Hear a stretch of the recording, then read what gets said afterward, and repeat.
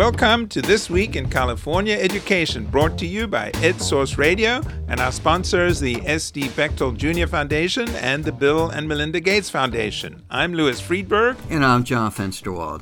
Louis, the movement for racial justice has reinvigorated the re-examination of school names in California, specifically those of historical figures whose past actions or beliefs were widely seen today as offensive or, in some cases, criminal. We'll talk to a parent and PTA president who helped drive a successful effort to have a Bay Area elementary school renamed from Wilson Elementary, named after former President Woodrow Wilson, to Michelle Obama Elementary.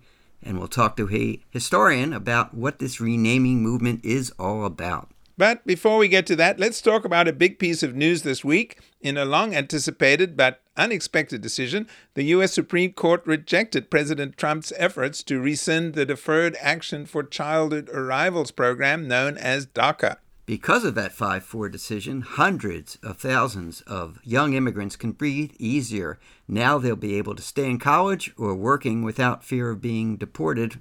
Well, at least for now. To discuss the case and its implications, returning to Maria Blanco, the executive director of the UC Immigrant Legal Services Center at UC Davis. Maria was actually the founding director of the center, and it provides a wide range of legal services to immigrant students, a large share of whom are DACA students, not only at UC Davis, but all UC campuses. The last time we talked, I think it was on the train going up to Sacramento a few months ago. Yep. You weren't really expecting this decision to come out in a favorable way. Are you surprised by this decision? Absolutely. I'm not going to lie. I was surprised. I was really concerned that there would be a lot of deference paid to the administration's decision in the area of immigration, because that's kind of been a traditional area for the Supreme Court to stay out of matters, is in the immigration area. And they would just say, that's for Congress, not for us, end of story. So I was surprised that they decided to actually tackle it, because they had to decide whether to take it on or not. They said yes. And then once they decided they would address the issues that were raised, I was surprised with how they addressed them, that they actually said to the administration, you did not do this in the proper way. Going forward, what does this mean? Because actually, DACA is deferred action. It means these students, they are still vulnerable to deportation. This is just a temporary status. Is this still a big deal? Oh, it's a huge deal. First of all, if you do have the deferred action, unless for some reason you commit some heinous crime or something, you're not going to get deported. It really does protect you from deportation. It's a true deferral of action. And yes, it's temporary and you have to renew it every 2 years. And what we've just finished living through shows how precarious it is, right? That we had to go all the way through the courts up to the Supreme Court and everybody was on edge because it wasn't a permanent solution. Really, what's required is some kind of permanent solution. It's the DREAM Act that people have been talking about for years. But in the meantime, it really does offer some protection and some ability to continue to work, get loans, buy houses, and live a pretty normal life. So does this resolve the case before the November elections, Maria? Is there time for the Trump administration to rewrite its case and go to court and have a decision before November? Will the next election pretty much decide what happens to DACA? I think the next election is going to decide what happens to DACA. I think the administration can try their hand at rescinding it with a different approach.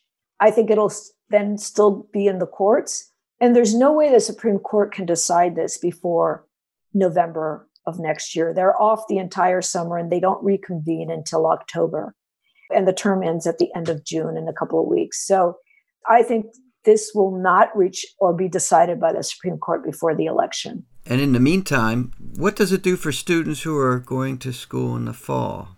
It is possible that this decision means that people that were not able to apply for DACA because the administration ended it and the courts only allowed renewals of DACA to go forward, it's very possible that this decision opens it up for people to apply for the first time, which means incoming students at UC, CSU, community colleges will be able to apply for the first time. I think one of the things that was really surprising and kind of inspiring in some ways, that as the Trump administration has ratcheted up enforcement against undocumented immigrants and really was going after the whole DACA program, you'd think that people would kind of withdraw and go into the shadows. But many of these students actually came out and were unafraid to be identified.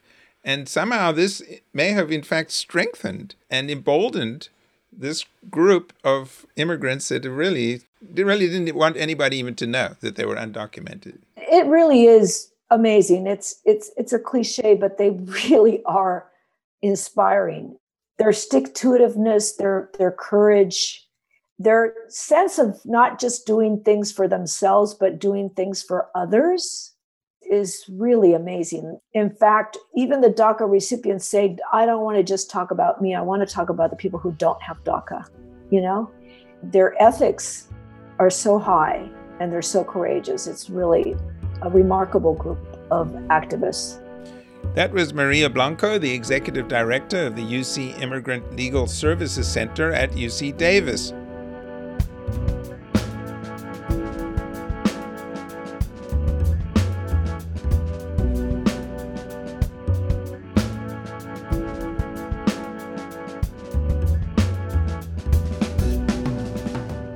Now let's turn to the often contentious issue of renaming schools.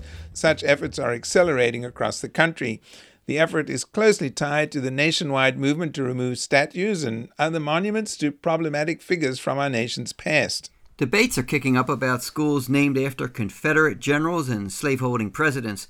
Here in California, which was, of course, a state and part of the Union, there are only a couple of the former, and they're all named after General Braxton Bragg. He also has a town named after him, but there are plenty of schools named after Washington and Jefferson. Yeah, Don, I should mention my kids attended Jefferson Elementary School in Berkeley about 15 years ago, and my oldest son was in kindergarten. There was a big push to change the name from Jefferson to Sequoia School. The school actually voted to change the name, but then the Berkeley School Board narrowly overturned that decision. But this week, the school board decided to change the name of Jefferson, haven't chosen a new name yet, as well as to look at Washington School. And if other schools do this, this could create controversy in quite a lot of communities. There are 57 schools in California named after George Washington and 43 named after Thomas Jefferson. And then you got a bunch of other founding fathers who were also slaveholders after whom schools are named. We could see quite a lot of controversy around this issue. Well, to discuss this issue, we have turned to a historian. We have on the line Lauren Croys, an associate professor of art history at UC Berkeley. Welcome, Lauren. Thank you. As a historian, how do you look at naming or renaming of a school? What's the purpose or value in doing that? And is it just for the here and now for the students who are there or to inspire students, or does it have a statement for future generations? How would you look at it? I think it does all those things. I would say that as a historian, I'm always so happy when we talk about renaming, because I think it really encourages our community to engage with the past and with our concept of history in really complex ways. I didn't really like history as a kid because I thought it was just facts. I thought it was just things that we needed to memorize. But as I got older, I learned, and as became a historian, I learned it's a lot about interpretation. And there isn't always only one interpretation. We're always thinking through our past. We're always making our past anew. And debates about renaming really help us think through the ways that history and our understandings of it aren't static, and we can't consider them as static. When we think about who we want to be represented by our schools, I think we can really think about history in deep and critical ways and teach our kids to do that. Richmond recently renamed an elementary school from Woodrow Wilson Elementary to Michelle Obama Elementary. How do you decide when looking at a historical figure like Woodrow Wilson, who helped found the League of Nations and also was a racist? How do you weigh those and decide whether or not that school, you feel comfortable going to that school and it should be named in your community? In a way, what we should do, I think, is let communities decide. I can tell the community what I know about Woodrow Wilson and what I know about Michelle Obama, but ultimately it's up to that community to figure out what's going to send a message of what they're proud of and what represents them as a group. Let me just push you on the converse. By renaming these schools and removing these historical figures, aren't we kind of burying the past?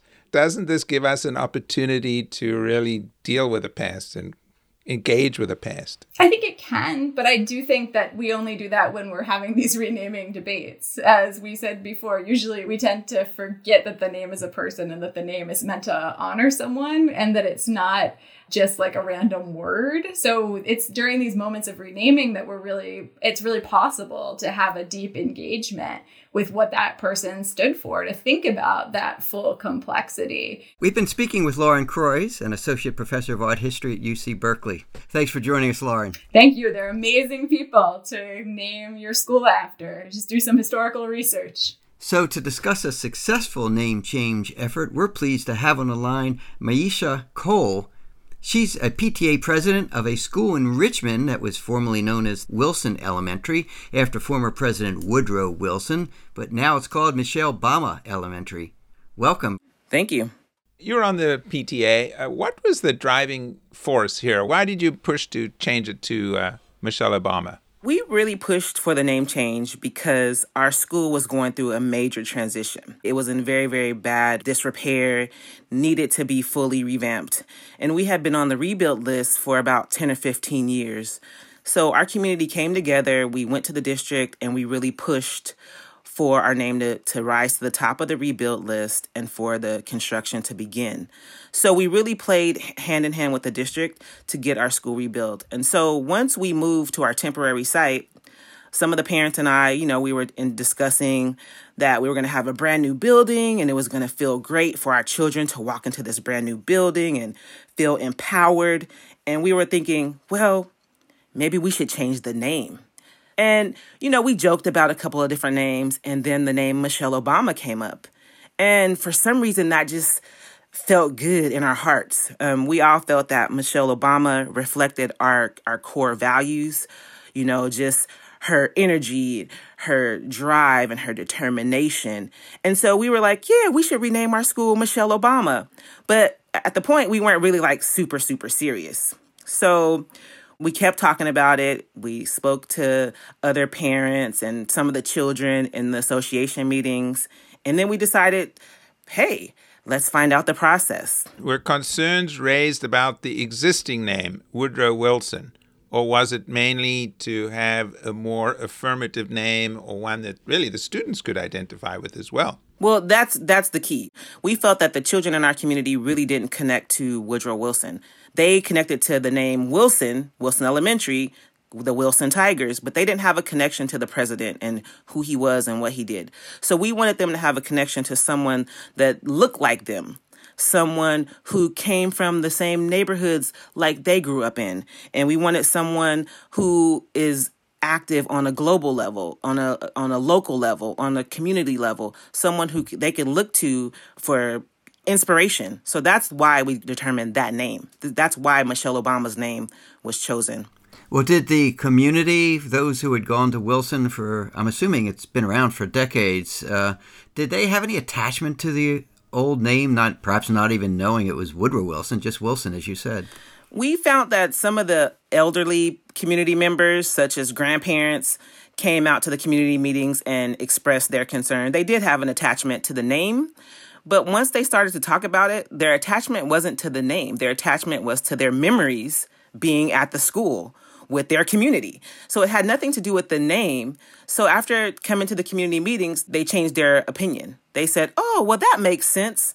We just wanted to make a change. And so they were stuck on it at first, but then they came around. Will part of your curriculum be teaching about Michelle Obama so that all students are aware of the school that they're going to and the honor that that has been given to her? Well, the PTA members, we can't direct the curriculum. However, we can buy all the children books and materials, and we can have programs to discuss Michelle Obama's legacy, as well as other impactful women of color in our community. So our children can know have people to look up to and know that they too can reach their goals. Talking with Maisha Cole, who's president of the PTA at now Michelle Obama Elementary School in Richmond. Do you have any concerns that 5 years from now, somebody else will come along and say, oh, we want to change the name to the next First Lady? I mean, whoever takes over from Melania Trump, for example. And were those concerns raised? I don't have that concern, and I'll tell you why. The name wasn't because Michelle Obama was the former First Lady. The name was changed because Michelle Obama is an inspiration to women across the country.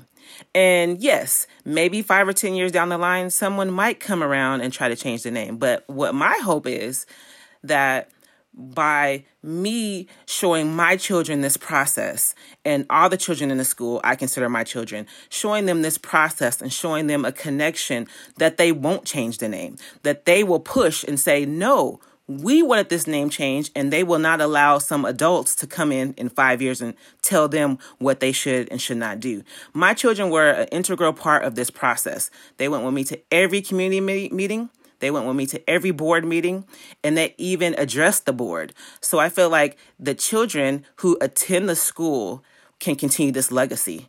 I don't see that anywhere is it written in stone that schools have to keep the same name in perpetuity, even for a certain length of time. It actually seems to make sense to name a school after something that students or someone the students can identify with. So maybe we need to rethink this idea of this is going to be the name of the school forever. That's true. I mean, I think it's a community decision. On that note, talking with Maisha Cole, president of the PTA at Michelle Obama Elementary School in Richmond. Thanks for talking with us today. Thank you for having me. I really appreciate it. You know, John, this whole issue brings back memories of what happened in South Africa when Nelson Mandela became president. I reported closely on that. That was a big issue, whether to rename towns, remove statues, and lots of other aspects of the physical environment named after white Afrikaner heroes. And Mandela initially was opposed to it. He thought there's more important things to do. It costs money, or that South Africans needed to be reminded of their past. But I have to say that has changed, and the movement in South Africa to remove these symbols of apartheid and racist rule has really accelerated. It's continued. A few years ago, there was a huge move at the University of Cape Town to remove the statue of the arch colonialist Cecil John Rhodes from the University of Cape Town. And actually, it reminds me of a lot of what's happening in this country. But a complicated issue and a very emotional one. Well, I'm particularly partial to Thomas Jefferson, but I welcome this discussion. It's a healthy debate, and look forward to seeing what happens around the state. And that wraps it up for this week's podcast. Our producer is Kobe MacDonald. Our music is from Nate Schwartz Jazz Orchestra and Ed Source's own Justin Allen. Please subscribe wherever you listen to your podcasts. I'm Louis Friedberg. And I'm John Finsterwald. Stay well. Stay safe. Thanks for listening. We'll be back next week.